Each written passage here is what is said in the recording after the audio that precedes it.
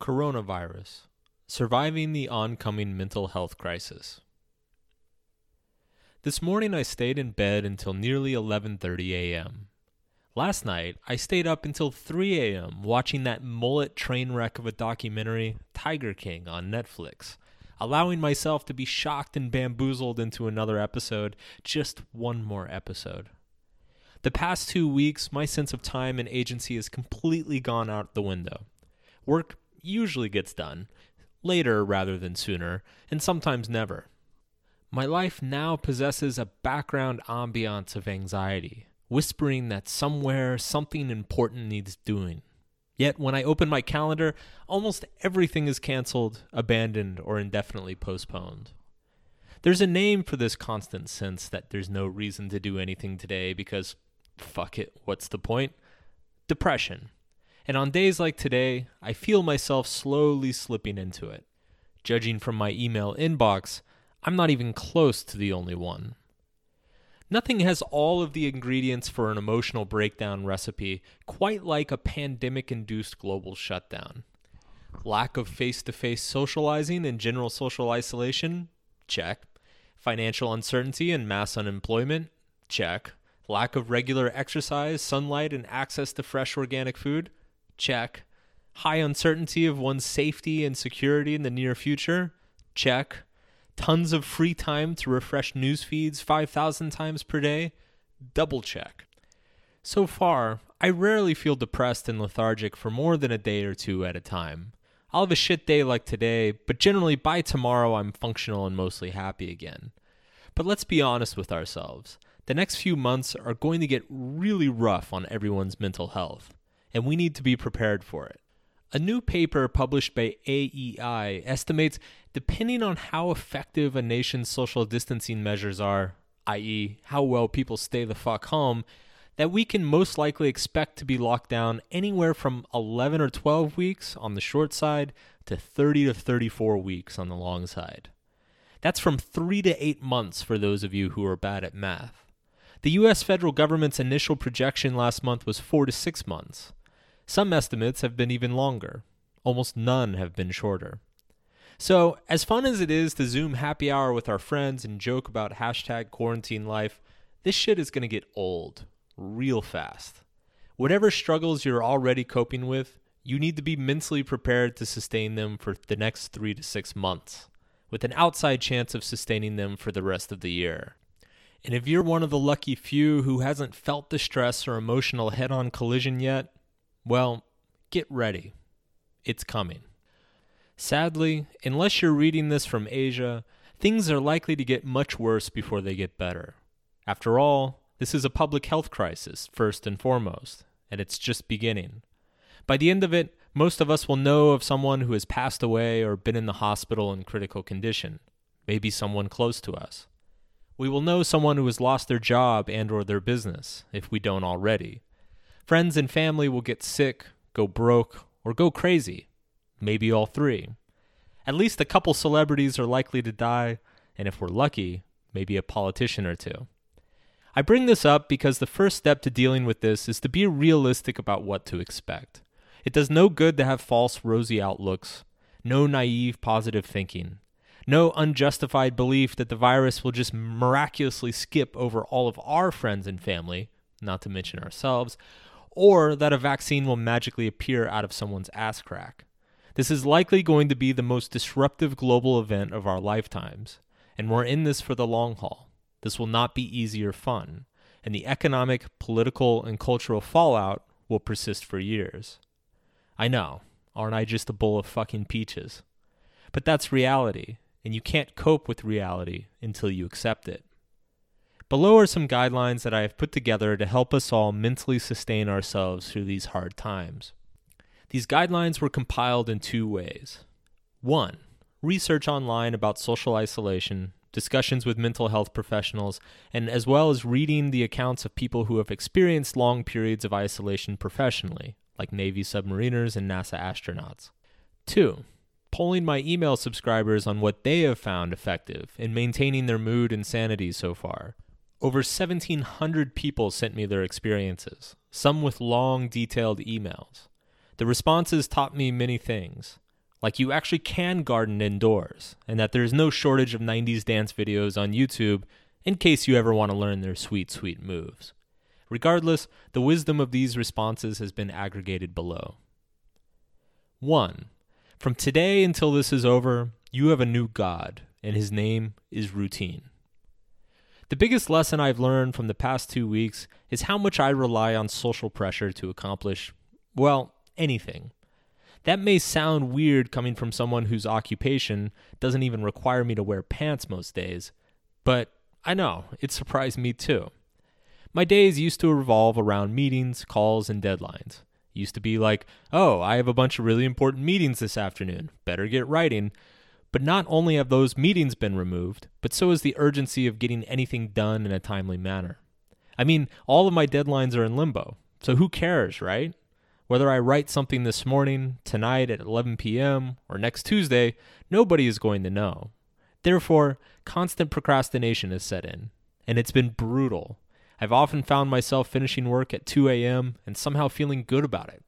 Apparently, quarantine life brings out my inner college student. When you look at professionals who have to deal with a lot of social isolation, they all say pretty much the same thing. Routine is king. Most people are like me. They rely on the fear of social embarrassment to get them out of bed on time in the morning. Without that social accountability, they morph into some sloth-like creature that vaguely resembles a functional human being. That's why, in these desperate times, we must fall back on our personal routines and worship them like the angry, jealous gods they are. Routines should be basic. They shouldn't be overplanned or obsessively detailed down to the minute. That's because the more rigid and detailed a plan is, the more likely you're going to fuck stuff up. And when you fuck stuff up, it becomes that much easier to throw the whole routine out the window and say, well, that didn't work, back to video games. For our quarantine routines, or quarantines, let's stick with the basics. Pick a wake-up time, decide your work hours, or time to do something productive, time for health and self-care each day, and a bedtime. For me, this looks like this. 8 a.m., I want to be out of bed every morning. 8 a.m. to 3 p.m., work hours. Do something productive. 3 p.m., exercise, take care of myself. 4 to 9 p.m., socializing, calls, video games. 12 p.m. is lights out. I have to be in bed with the lights out at 12 o'clock. Set times for each one for yourself, then adhere to them religiously. I don't know if you're into Jesus or Yahweh or Allah or whatever, but if you are, take a minute to pray to them and let them know that it's not them, it's you, and you need to see another deity for the next few months. And that deity's name is Quarantine. Quarantine is an angry, jealous god that demands 100% compliance. If you miss any of Quarantine's deadlines, you will be punished with 48 hours of lethargy and despair. Don't disappoint the great god Quarantine. Now, here's the important part. You need to set up little rituals for yourself to make sure you succeed at worshiping Quarantine. Pick a location for everything. Are you going to work at the kitchen table? In your bedroom? What are you going to wear? How can you set up the house to make this all easy as possible? This sounds crazy, but a lot of people who work from home still get dressed up as if they're going to an office because they find it shifts their mindset. It also wastes a lot of money on makeup and straight razors, but we'll discuss that in another article. The point is, your core routine shouldn't be mindless. There should be some conscious process around each time.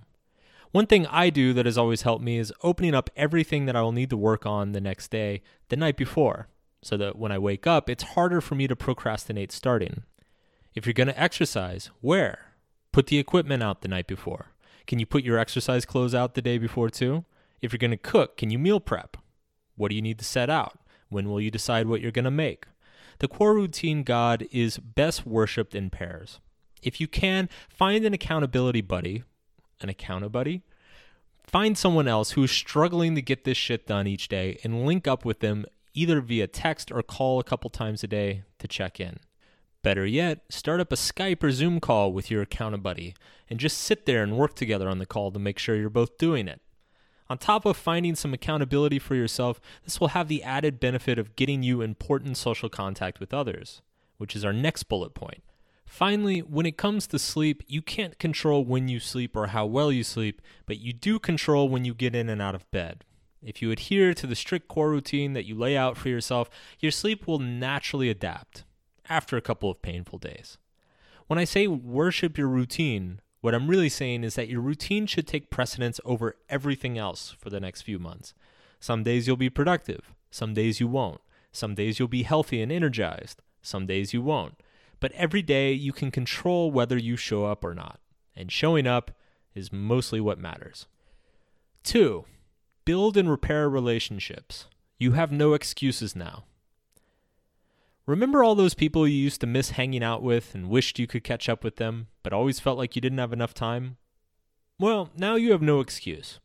One of the few nice things about this experience is that I've had more phone calls, yes, phone calls, remember those, with friends and family in the past few weeks than I've probably had all of 2019. I've reconnected with old friends I haven't talked to in years. Email chains are popping up with groups of people who haven't communicated in ages. It's great. This is something that we all need, and I hope it continues on even after this is all over, as a lot of evidence suggested that pre-corona, we were starved of social contact and meaningful relationships. If you've ever wanted to start a book club, a board game club, a drink a bunch of cheap wine on a Tuesday night club, now is the best time to start it. If there's someone in your life that you've lost contact with, the virus is the best excuse to ever reconnect. If there's someone you wish the 7 plagues upon, well, now's the time to shut the fuck up about it. Now, granted, teleconferencing your fancy organic wine happy hour is just not the same as in person. In fact, none of this shit is. So much of our social stimulation and satisfaction comes from face-to-face interactions and physical touch.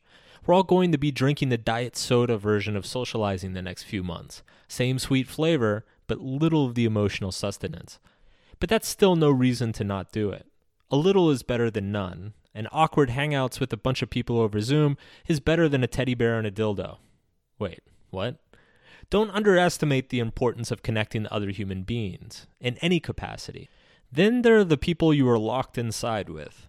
Stress tends to magnify close relationships. Strong relationships become stronger, weak relationships become weaker, and clusterfucks get even more clusterfucked. Supposedly in China, the divorce rate skyrocketed after their quarantine. All I'll say is that a lot of us find ways to be busy outside the house as a way to avoid problems inside the house. If you find yourself in this situation where you're now home and seemingly shocked at how your kids throw Tupperware at your face in fits of anger, now is not the time to drown your sorrows or escape the pain through more distraction. Now is the time to set to work fixing things. Have those difficult conversations. Make those embarrassing apologies. Listen more. Be present. You might as well. None of you are going anywhere anytime soon anyway. 3. Focus on the basics of health and wellness. Tell me if you've heard this one before. You get amped up on New Year's Day and sign up for some absurdly complicated and overpriced fitness program. Attend twice and then never go again. Yeah, me too. There are many reasons why developing healthy habits around fitness and nutrition are difficult, but one of the biggest ones is that our outsized expectations outrun our actual ability and motivation. Generally, when we get excited about some change in our life, it's because we envision this change being this dramatic shift where we're suddenly carrying kettlebells to the grocery store and doing burpees in the parking lot. The unsexy truth is that when it comes to health, consistency matters far more than motivation or even effort. Walking 30 minutes every day for a year is better for you than working out like a madman for a week. And the fanciest trendy diet fad thing for a week is nothing compared to simply not napalming your stomach with sugar every night like Nixon in Cambodia. What I'm saying here is that if you're like me and your habits around fitness and food just got shit-canned by a virus named Corona, and you're desperately stumbling through pathetic attempts at push-ups and sit-ups that more closely resemble 2 arachnids fucking than any meaningful exercise, then you need to just chill out on yourself for a second. Look, the biggest enemy in this whole thing is ourselves. Okay, that's a lie. There's a virus that's probably going to kill over 1 million people in the next few months. That's enemy number 1. But enemy number 2 is ourselves. The only way to make this stuff worse, all of it, the shoddy work, the difficulty getting out of bed, the lack of exercise, etc., is abusing ourselves for not doing better. We're going through a hard time here. Every single one of us has had our lives upended to some degree or another. We're all struggling and probably have people we know who are getting royally fucked right now. None of this is easy emotionally or mentally, nor should we expect it to be.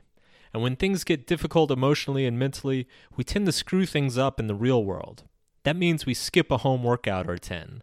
That means we eat enough chocolate to kill a mid-sized rat. That means we stay in bed watching that fucked up Tiger King shit instead of working or studying or calling our mothers to make sure they're okay.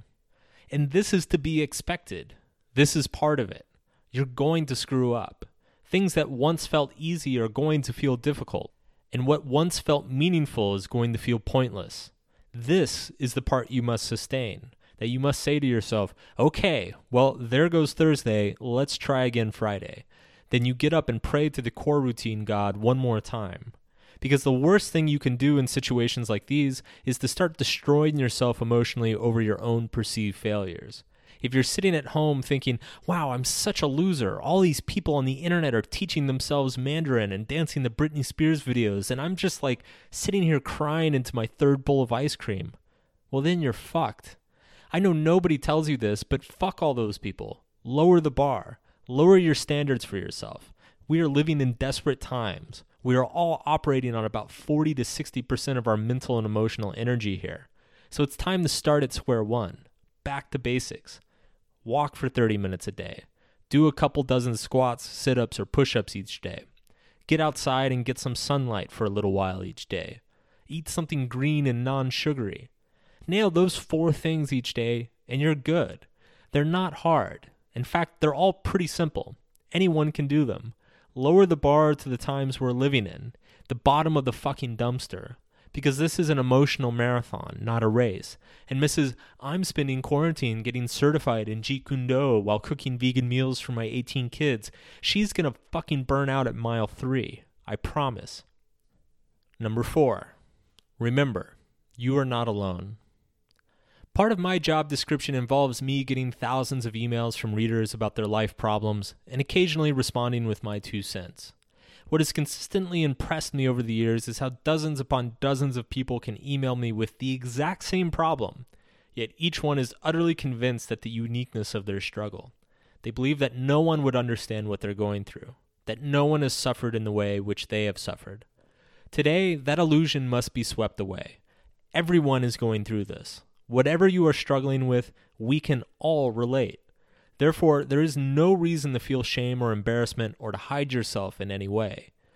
Commiseration of misery, commiseration, is always available. It's simply up to you to reach out. On top of that, therapists and counselors are now doing teletherapy. Insurance companies are covering it. Universities and education platforms are making many of their courses free. Governments are supposedly helping financially. There is help. We will get through this. And if things get truly dark, suicide hotlines are still available around the world. So don't internalize it. Talk to someone. Don't hate yourself. Hate the virus. Life can be cruel and difficult, but it's in the difficulty that we ultimately find meaning. It's the difficulty that draws us and binds us together. And when I find myself spiraling emotionally, I remind myself of some basic facts. First, that my grandfather stormed the beach in Italy and watched pretty much everybody with whom he had spent the past year with die in front of him in the matter of hours. My great-uncle, at age 19, had to financially support his 3 younger siblings because my great-grandparents could no longer feed all 6 of their kids during the Great Depression. A generation before that, the flu pandemic of 1918 ripped through nearly 50 million people worldwide and killed 500,000 in the U.S., mostly young adults and children. Just a couple generations before that, 250,000 Americans died for the right for some people to own other people's property. Another generation before that, over 3 million people died because an egomaniacal, in short, Frenchman wanted to give everybody the metric system. Hell, the Black Plague in the 14th century killed an estimated 125 million people. That was 20% of the global population. So yeah, I can sit on my fucking couch for a few months. No problem. Stay safe, stay sane, and take care of each other.